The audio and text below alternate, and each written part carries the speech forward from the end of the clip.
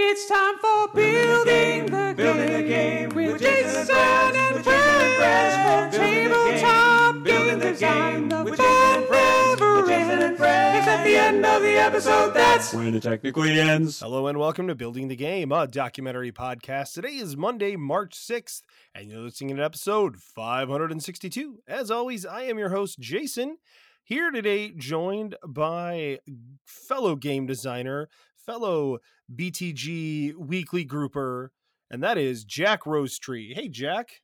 Hello. How's it going? Good. It's good to have you here. You've recently joined us in the our meetups. How did you come across our meetups? I realize you can blame Heather Newton for that. Oh yes, we get a lot of people thanks to Heather. So I'm happy to blame her for that because it's great. It's I know there are several people there that have come in simply because Heather has talked about it with Protospiel and I mean obviously Protospiel online. All the people that attend that are kind of our target audience. Mm-hmm. So yeah. And I feel like Heather just also knows everyone, it seems like. So, well, yeah, it's great to have you here. And so you, it turns out, live wickedly close to Gen Con, which is something to be jealous of for everyone that doesn't live close to Gen Con. Yes, you're an indie, and so your Gen Con plans must be easy. You're like, I bought a badge. And well, they would be easy if I didn't work for a game store that was 2 blocks away from Gen Con. So my time's pretty well occupied during that time. But during my off hours, what few I have, it is kind of nice to be able to have my wife just drop me off. I go in, I run around, and then I text my wife a few hours later and say, hey, let's go get some dinner, and we're off to wherever to get dinner in some of the fabulous local fair places that nobody that comes to Gen Con knows about. Yeah, and there are so many of them around there. I know that we've went several blocks away, to find there was an Indian food place we really liked that was 5 or 6 blocks, 6 to 10 blocks away, I would say. It was a hike, and it's never busy. And it's really good. And it always makes us happy to just be able to walk a little ways. You get some exercise in, it's cool. And then get some fresh air. And then you, get to not be crowded with a ton of people for an hour, which is nice considering a Gen Con. Normally you're just crowded with a bunch of people all the time. Yeah, the place that I love to recommend it's called The Trap, and I believe it's far enough away from Gen Con you'd have to take a car or an Uber to get there. But you're not going to believe me when I describe it because it is a window on the side of a liquor store that serves seafood 4 hours a day. I mean, the fact that it's called The Trap is not it feels like it's a trap. Yeah. But it's good though. It's fantastic. It's a massive pile of potatoes and broccoli and salmon slathered in butter of whatever flavor you want. They have a really great chowder. But they're only open basically at lunchtime for a 4-hour block. You swing by, you order at the window, it's ready in 5 minutes and you just take off from there. Nice. That sounds good. I may have to get some more details on that. My big score last year was I figured out where there was a secret parking garage that was 5 blocks away. That was near the hotel I was at. My car was too tall to fit in. I mean, I don't have I have a Nissan Armada, which is a decent sized car, but we have a camper we use to tow it. It's got a V8 in it. And it's just tall enough that the parking garage for our hotel was 6'4". And the car is about 6'6" or 6'7". And I was like, the lady's like, you can probably get in. And I was like, I don't think I'm going to try it. I mean, just let some air out of the tires. Right. I was like, what? And the other lady was like, no, I got you here. And she gave me this note with this address on it. And I was a little okay, I hope this is okay. Right. It's just some dude she knows. It's place. It's a chop shop. It's cool. No, but anyway, so I go to this place. It's literally just around the corner. And parking was $15 a day. And I was like, what? How is this possible? Yeah, so anyways, that was pretty crazy. It was $45 for the entire time I was there. Mm-hmm. And that is normally like a third of what I pay while I'm there. So I was like, oh my gosh, I feel smart. And Yeah, it's just because I have a tall car. a lot of the parking garages upped their prices this past year as well. So be prepared for that. It doesn't surprise me. And actually, I'm hoping to save. We're going to actually do a secret thing, and we are going to go camping. My friend Ken Franklin, a fellow game designer, him and his wife go stay at a campground that's just outside of town, and Okay. then he drives in every day. And we have a camper, and my family likes Gen Con but doesn't want to be there the whole time. So we're like, hey, you know Mm-hmm. what? We'll just go camp next to Ken.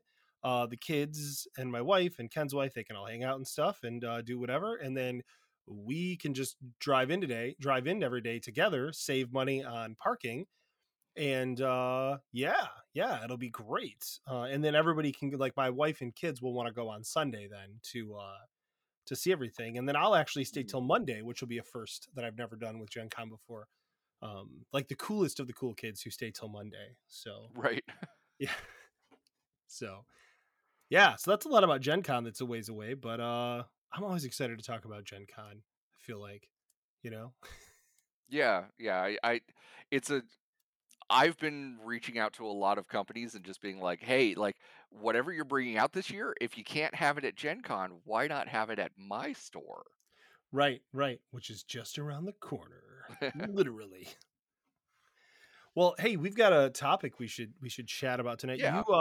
I always am asking for topics in the show topics channel under Discord, and you posted one that got my attention and made me laugh, and that is the kind of topic I want to cover. So I'll let you introduce that.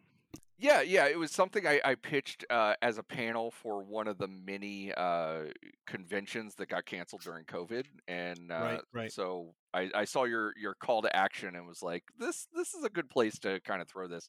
The basic concept is games and game mechanics that are more enjoyable, more fun, more exciting when you are bad at them. Um, the the easiest and the quickest way to kind of like get this across to most people is drawing games. If I play a drawing game with somebody that's really good at drawing, I am bored out of my mind. I hate it. Like Telestrations is a really great game. It's basically telephone with drawings, and Right. it'll be like draw a rabbit playing chess with a turtle. And if I sit down with somebody and they're really really good and they draw it and then they show it to everybody and it's like, yeah, Right. that's a rabbit playing chess Playing with a chess with a turtle, turtle. as opposed to I don't know, that's two buildings proposing to one another over candlelight. Like, I don't know. It's so much more fun when you have those interactions, and so I wanted to just kind of expand on that idea. A lot of my games that I design personally, I really like to focus in on that fun factor and Hmm. highlighting and encouraging just wacky interactions and uh, giving people an opportunity to celebrate effort without maybe lionizing skill and talent above just having a good time. I Hmm. think is something that's worth doing.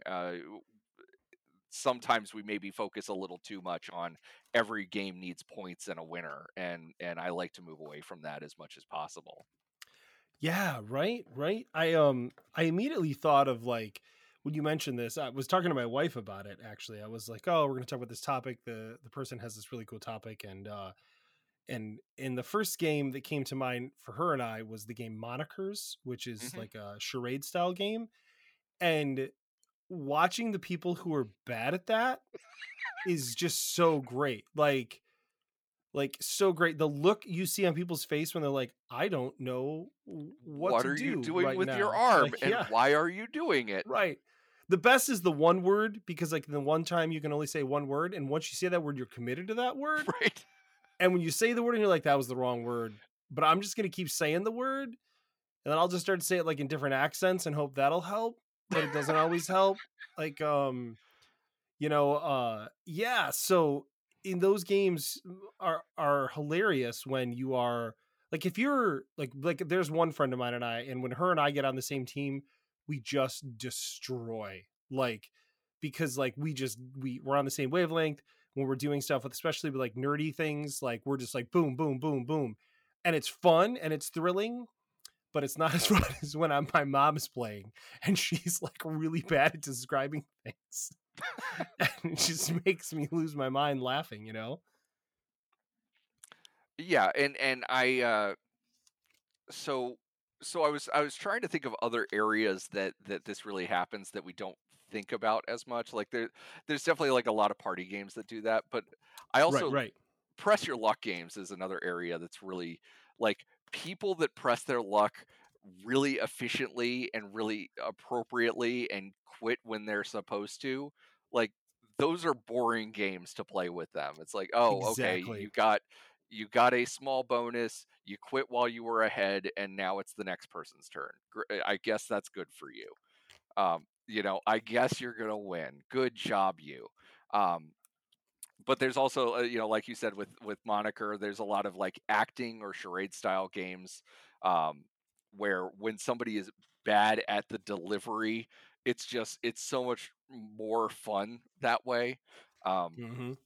Well, and then go yeah, ahead. go ahead. Oh, I was going to say with pressure luck games, it's interesting because when I think about pressure luck games, the most fun I've ever had with those games, I can think of the exact most fun I've ever had with a pressure luck game, and that was playing Dragon Slayer, which is a little Uh-huh. dice game. It's very zombie dice esque, but better, and I love it. And my wife was in last place, and she was in last place, and it was the last turn of the game, and so she had no reason to quit until she won. And normally in one of those rounds you maybe score 15 points, like 20 is really amazing.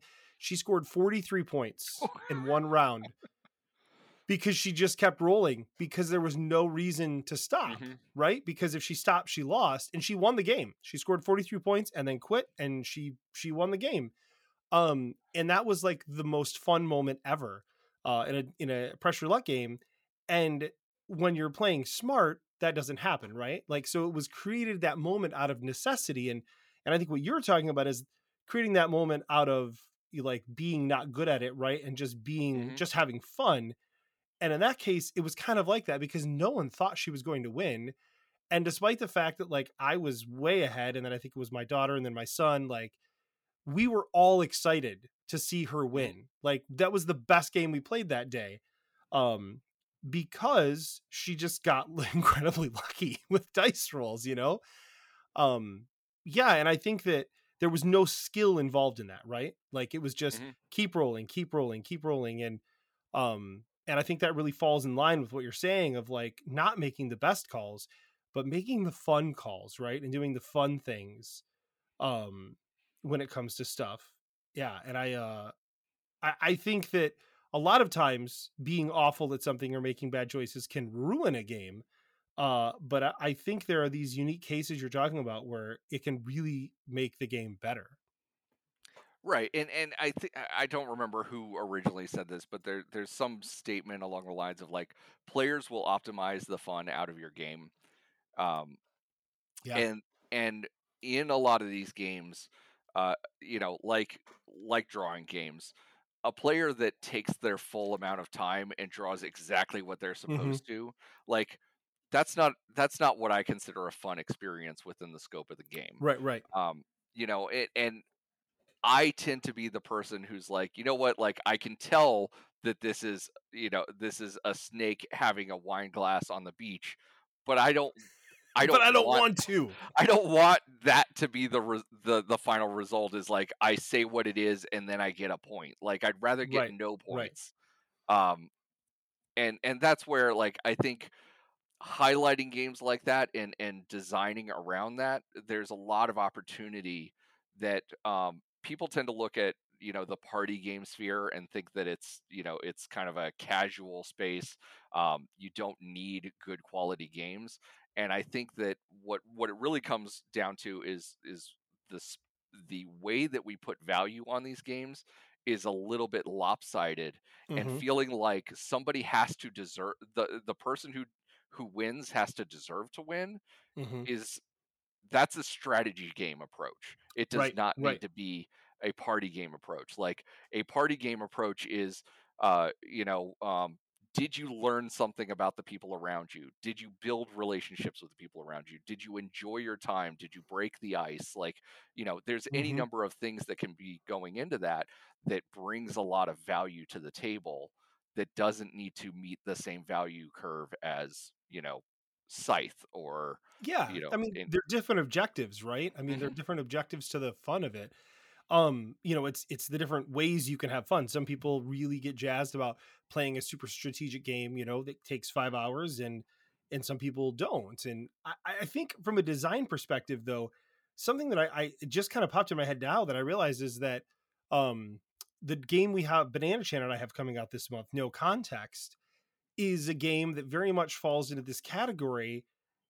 And it's not because like you can't strategize, it's because everyone is inherently bad at the game. Because it's so incredibly subjective, right? Like in our game, you've got these little comic panels and you're using the comic and you're trying to describe the comic panel to another person using other comic panels. And the way you're trying to do that is by just saying you get 3 comic panels that you choose, and you have to take each one of those and then say whether or not it describes the original comic panel you're trying to describe, which is 1000% subjective. Like, I mhm, actually was looking through the write up that Skybound did on their website to explain how to play the game. Now, I designed this game, right? Co designed, but like, and I looked and they were like, see, look at this example. It should be obvious what the answer is. I was like, well, yeah, obvious. It's this. And they're like, it's clearly this. And I was like, oh God, that's not what I thought. Like, and, but when I read what they had to say, I was like, that's totally logical. But what I mhm. thought, also totally logical. And then I just laughed about it because I realized how ridiculous it was that I was so certain and I was completely wrong. And there's of course points in that game because you put points in party games. I mean, I literally in pitches I will say, and here's the point, here's how the points work. I know it doesn't matter, but I also know they have to be there because that's Mhm. just kind of the thing, right? Like some people want points. Like I have a co-op party game with points because people like to know that they did good. Like, Right. There's a and feedback loop that yeah, like people how good want. did we do? And I'm like, it doesn't matter. Like Right. you had fun and you technically won the game. So it doesn't matter if you got 1 point or 10 points, right? Mhm, Um so yeah, so I think when it comes to designing, subjectivity in something like that really can increase the ability to be good or bad at the game, right? Like to make you mhm. worse at the game. Another game that comes to mind that I love is Hunu. And I don't know if you've ever seen it or played it, but essentially it I'm not is familiar with that one. you get a bunch of cards that have things on them like bubble bath, beach day, airplane ride, right? New York City, like so all these random things. And then it would be like, okay, it's Jack's turn. So everybody would say what they think that Jack is cares about most. So I'm gonna like be like, oh, Jack, you know, they lived in New York City or they lived in New York for a long time. So I'm gonna put New York City. And then you're like, we left New York City because we hated it. Um, right. So I'm gonna give that a 1 out of 5. Right. I'm gonna make that the Mhm, thing I like the least. Um, and what's amazing is so you are given 5 cards and those 5 cards might all suck. Like I picked something for my wife who I've known for more than half of her life and more than half of my life, and she put it as the worst of the 5 that people gave her, and it was legitimately what I thought was the best option of what I had. mhm, And then of course everyone else also has options which may or may not be good. And they could literally randomly pick a card that might actually end up being good, right? mhm. And then in addition to that, you're measuring those things against one another, right? So there's so many variables that it's almost impossible to be super good at it. You can know the person really well and still suck at it. And Mhm. it's funny when it happens, right? It's funny when my wife's like, and then this is definitely last. And she's like, who put this out? And I was like, I did. You know, and that's hilarious, right? Um, so I think that subjectivity really can make taking away people's ability to be good at the game, Mm-hmm. I think helps that. You see that with drawing games a lot, right? Where it's like, draw this with your left hand, or like, making you do it in a way that there's Mm-hmm. like the games where you draw like blindfolded and stuff, right? That's kind of the point, right? Is that it makes it harder. Yeah, and that actually brings up kind of a cool idea in as to how you could highlight this stuff. So we talk about in gaming a lot of times a skill ceiling, like how amazingly good can you do, and like as you get better, there's only like these incremental ways that you can get better, but like some games have a very low skill ceiling and you're either good at it or you're not, and some have Right. incredibly high skill ceilings. What about a failure floor?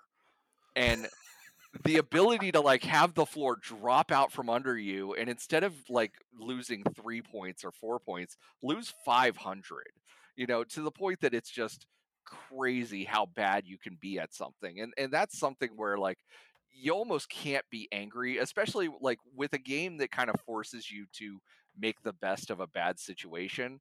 I love those situations, like you said, where things can go so incredibly poorly that you can't help but just laugh at the situation. Right.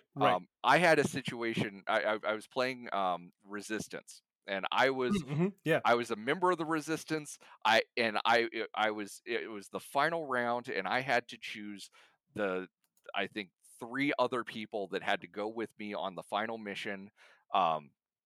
And it had been a really long and grueling game, like a lot of like flips and backs and forths.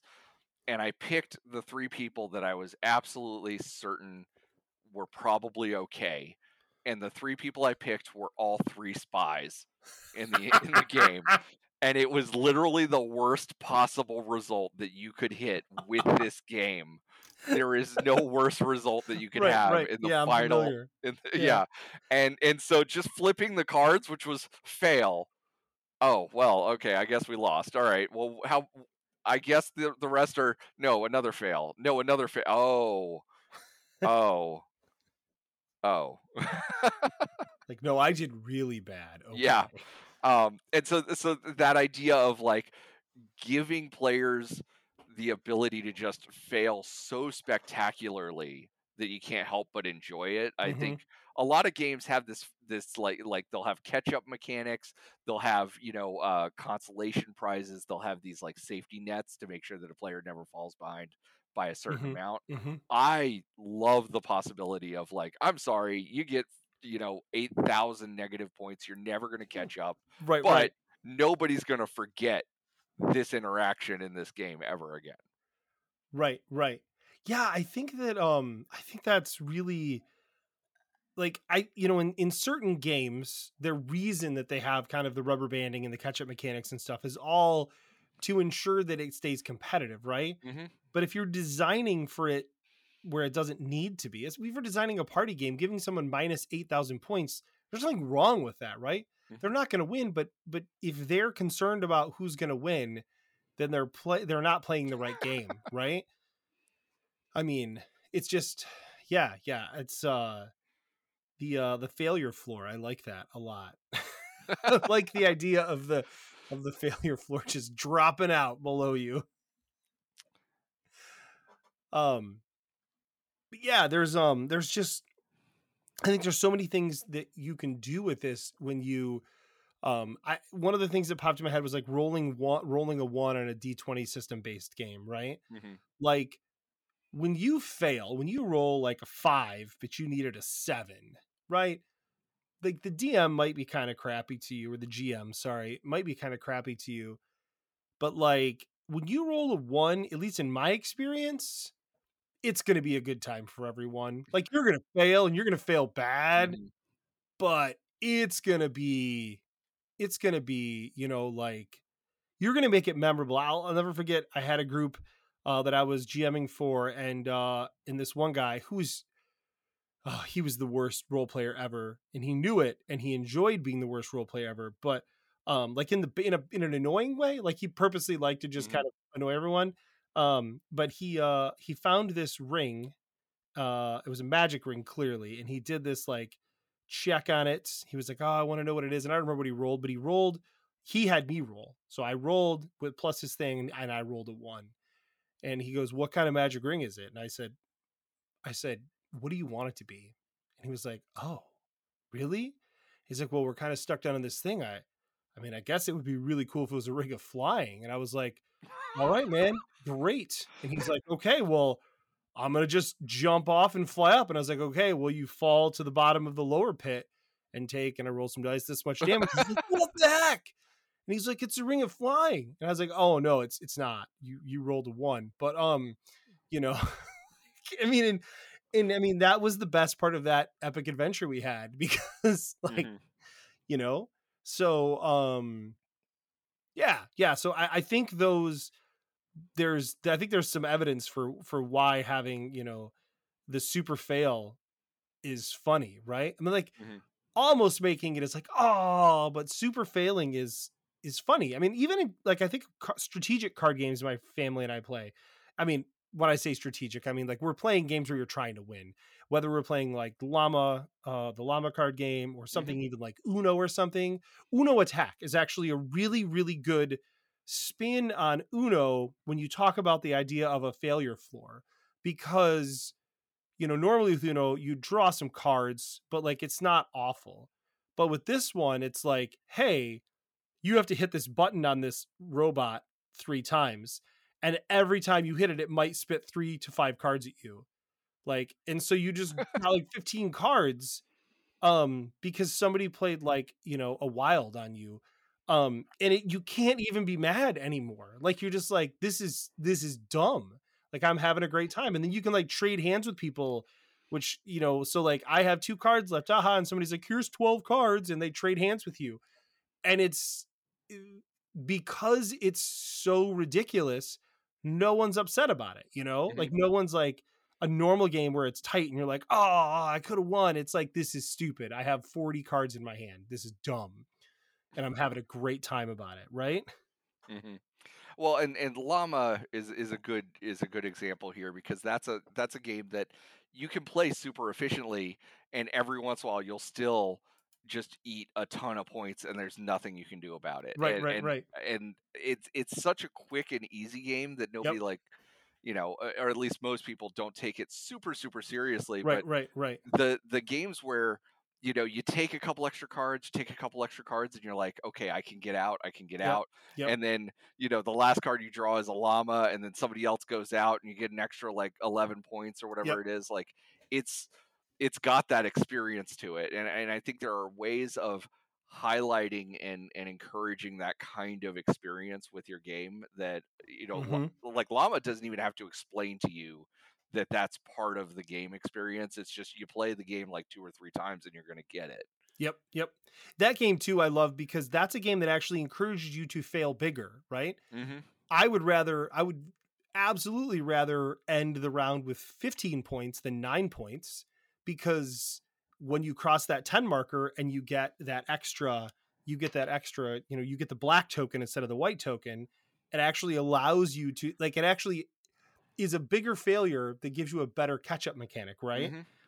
Which I think is hilarious that it actually, you know, works that way. So yeah. What to you are the big design principles around trying to make that work? You know, so I mentioned subjectiveness, you know, you've talked about taking away the safety nets kind of. Yeah, I think taking away the safety nets is big. I think it's also important that the game doesn't stay any longer than it needs to. You know, there's definitely a pacing that needs to be paid attention to. A good example is programming games are a great area for this, because when you misprogram, you can see some really catastrophic stuff happen. You know, Yeah. your robot runs right off the edge of the map, or, you know, whatever. And so Robo Rally is a really good programming game, despite being one of the first. Another programming game that I enjoy, but I'm about to complain about, I believe it was called River Dragons, where you are programming cards to lay down planks across a river, and you're trying to get across. And the problem with that one in this context is that when you have that moment of like, oh man, like I screwed up and this is terrible, you then have to sit there and manually place the planks and move your piece and hop over and hop back.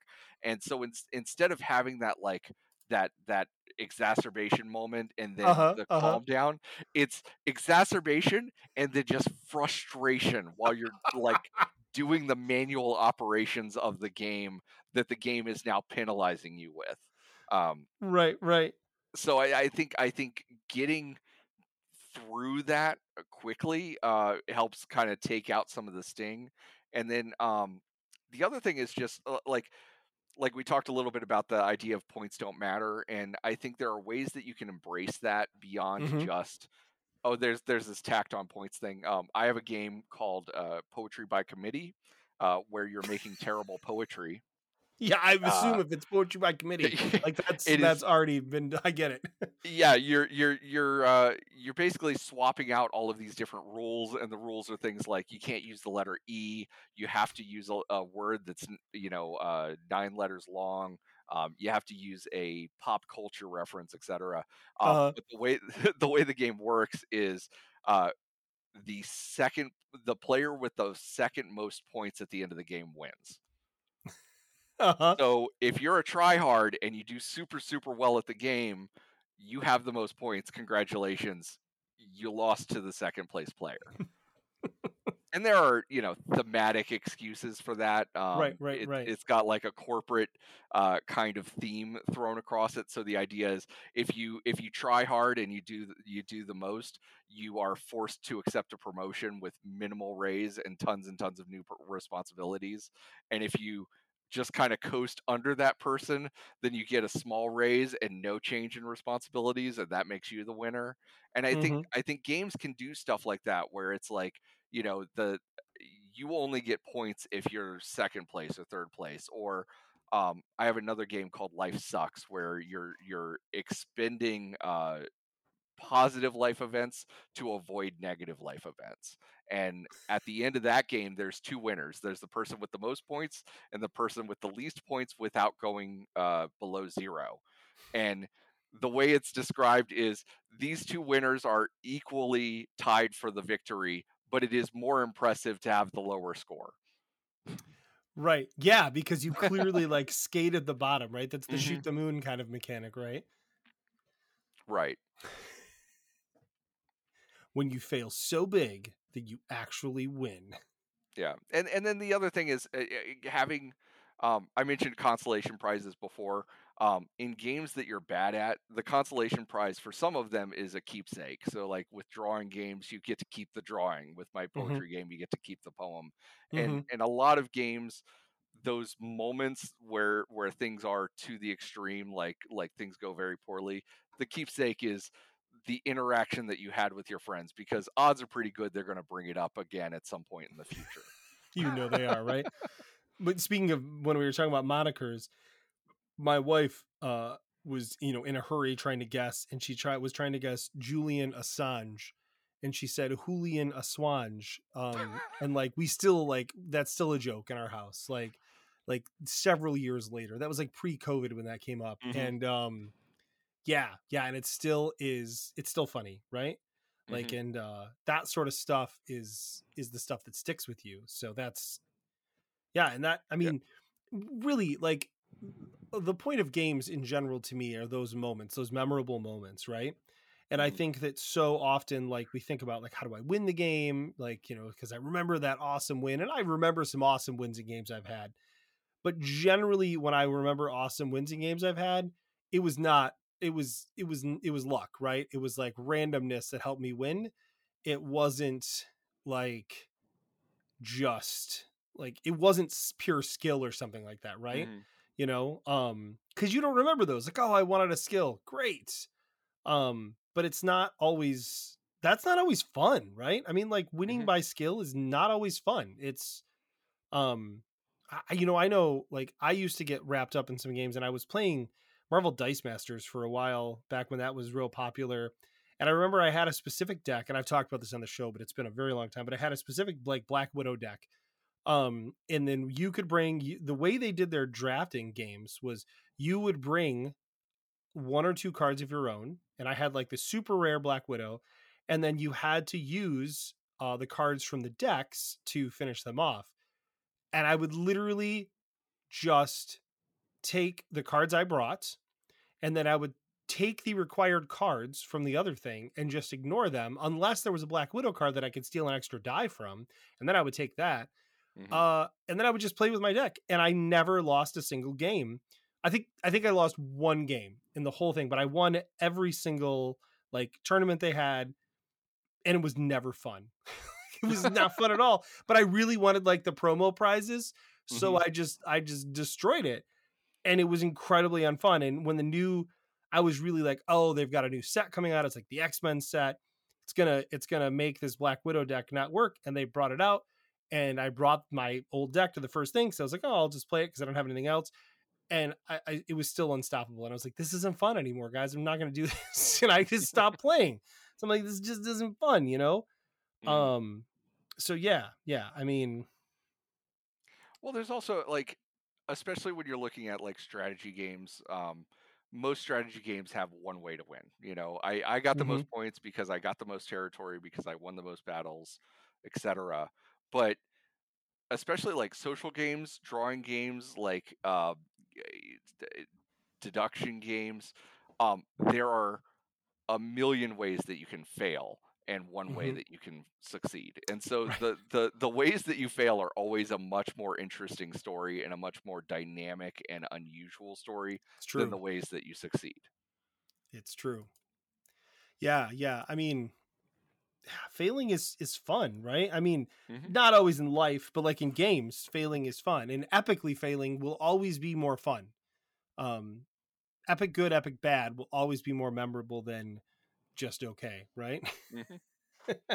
The other thing that it brings up, and we've already touched on this a little bit, is the underdog mentality, and the idea that like, if I'm at risk of failing so catastrophically that I can never come back, there's always that chance that I can turn it around at the last possible moment. And that is another one of those, like, those are much more interesting stories about how I won the game than that, like, you know, that like I was in the lead and then I stayed in the lead and then I was in the lead at the end. So like your situation with your grandma, like rolling dice and just like ending up with like 43 extra points, like yes, she won, but it's a much more interesting that story because she won by way of that failure curve. And I think that's something that if you can highlight that in games, or you can get players to almost like what do you call it, like skip across the like edge of the sun to like like lunar shot around the corner and like fly past everybody. That's a much more exciting opportunity, and it makes me want to like design a point system around a game that like the more behind you get, the higher your upswing is, and it's not a catch up mechanic. It is literally a feature of the game. Like if you just start off doing well, you don't have any failure to expend on your upward swing. Right. That's an interesting take on that. I like that. Something else that pops in my mind about that is that, like, I know this has happened to me before. When the game is close and you think you've got a clever way to win, right? And you're super close. You're like, oh, I think, okay, I got this. Like, I got my last turn planned out. Like, I'm gonna win, and then you lose, right? Then something happens and you lose. Like, that's disappointing, right? Like that, because, and it's not because you lost. It's because you got so wrapped up in the idea that you were going to win, right? I'm clever. I did this clever thing. It's going to be cool. It's going to be epic because I did this clever thing and now I'm going to win. And I think the idea that you can have the exact same excitedness and happiness when you tank a game is a twist that I don't think that a lot of game designers honestly think about when they're designing. And I don't think a lot of publishers think about it when they're publishing. Right, and I do a lot of play testing in game development, and a lot of times there is that approach of, you know, did the winner deserve to win? You know, and there's not necessarily that question of like, did the losers deserve to lose, or did the losers enjoy their time? Right. You know, like, and I've had this feedback on a lot of games where I'm like, I can see who's going to win, a third of the way through the game, and that's fine in some contexts, but I want to know that my time is enjoyable if it's a Right, foregone right. conclusion or whatever, or I want to know that I can fail in my own special way and you can fail in your own special way. And Hmm. I mean, especially the games that I really, really enjoy are the ones where everybody fails in their own special way and nobody succeeds in the one way. Those are really exciting to me. Right, right. Yeah, that's really interesting to think about it that way. Everybody fails in their own special way. You know, I think, so many games are based around the idea that someone's going to win, right? And why not? Like, I mean, Mhm. yes, there are some co-op games or there are some competitive games where it's like, one person's going to win, but also everyone could lose if this thing happens. And Jamie has pointed out many times that they've said, like, in those games, I will just purposely tank everyone if I'm not going to win, because that's Mhm. the most, like, that is the most strategic move to make, right? Stop Yeah. everyone from winning. Um, and they're not wrong, right? I mean, I don't think we disagree that they're wrong, but building it into the game, that, like, the idea that we all get to fail. Like, one of us could win, but it's more fun if we all just fail, right? Mhm. A role playing game that comes to mind with that is a game like Fiasco, right? Right. Like, no one should walk away from that game winning. Like, you won because you played, but like your character and your story, it better go south real fast, because otherwise, what's the point, right? I mean, literally on the cover, one of the best covers ever is a person shooting themselves in the back. Like, it's just like, because if you look, it's like an arm, at least on the old version that I have. Mhm. There's a person with a gun out and it wraps around the book and is pointing at their back. And I just love that. Like, because that is it is the game of self-sabotage, right? Like, Mhm. that's yeah, there's an interesting idea, like, a game where everyone has the chance to win, but you're trying to sabotage yourself. Like, it kind of like the idea of, you had said, like, in your one game where the person with the most points wins, but second place, like the other winner, is the person who almost loses, right? The idea of people trying to sabotage themselves just enough to be the worst without actually, like, going below the line is a really interesting mechanical idea for a game. But I mean, as I say it, my only thought is, like, that's a thematic thing, right? I mean, if you just flip that around, then suddenly you're just doing the opposite, right? Like, you're just trying to get as high as you can without exceeding a certain number. Um, right? I mean, it's really no different, Well, I don't think. yeah, I think there are some things you can do there that influence player decisions, and this is feedback that I also give very often is if there's an optimal play and I'm always taking it, then I'm not really Yeah. making decisions. And in a game where for instance, second place wins because first Hmm. place, is hauled in by the cops or pays the highest taxes or Hmm. whatever. Hmm. Um, there's a lot of like trying to thread that needle and Right. Right. talk about skill ceilings.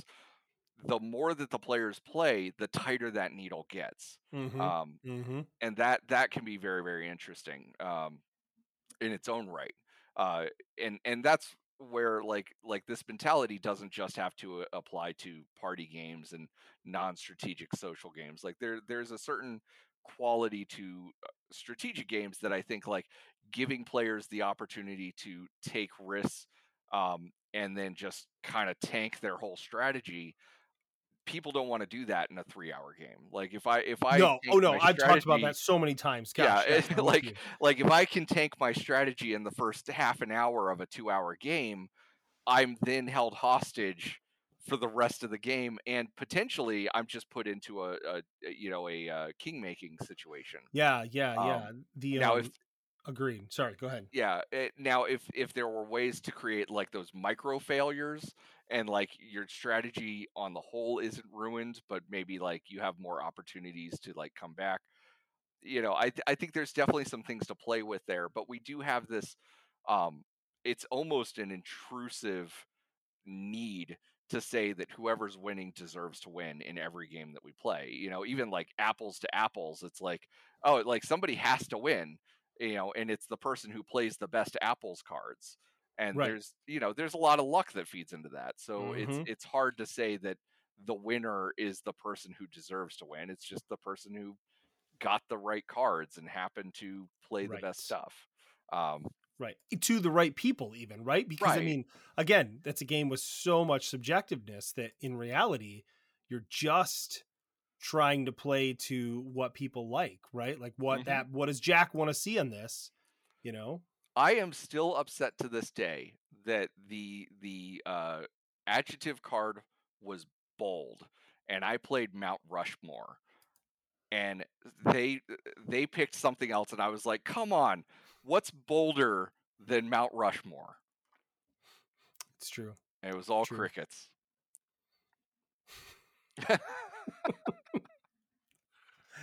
Oh, yes. I still remember to this day my worst failure at like games like Codenames and stuff, where you said something that you were like, "This is genius," and then people just crickets, and then you explain it to them afterwards, and they're like, "I still don't get it," and you're like, "I hate you. I'll never play this game with you again." And then you do, and then they just keep teasing you about the one dumb thing you said one time. That wasn't dumb; it was genius, but they didn't understand it because they didn't pay attention in history class, and that's not your fault. So not your fault at all. The jerks.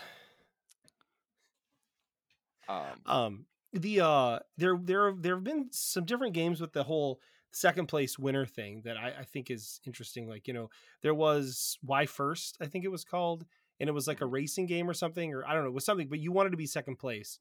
And like, I had such a hard time getting my head around that.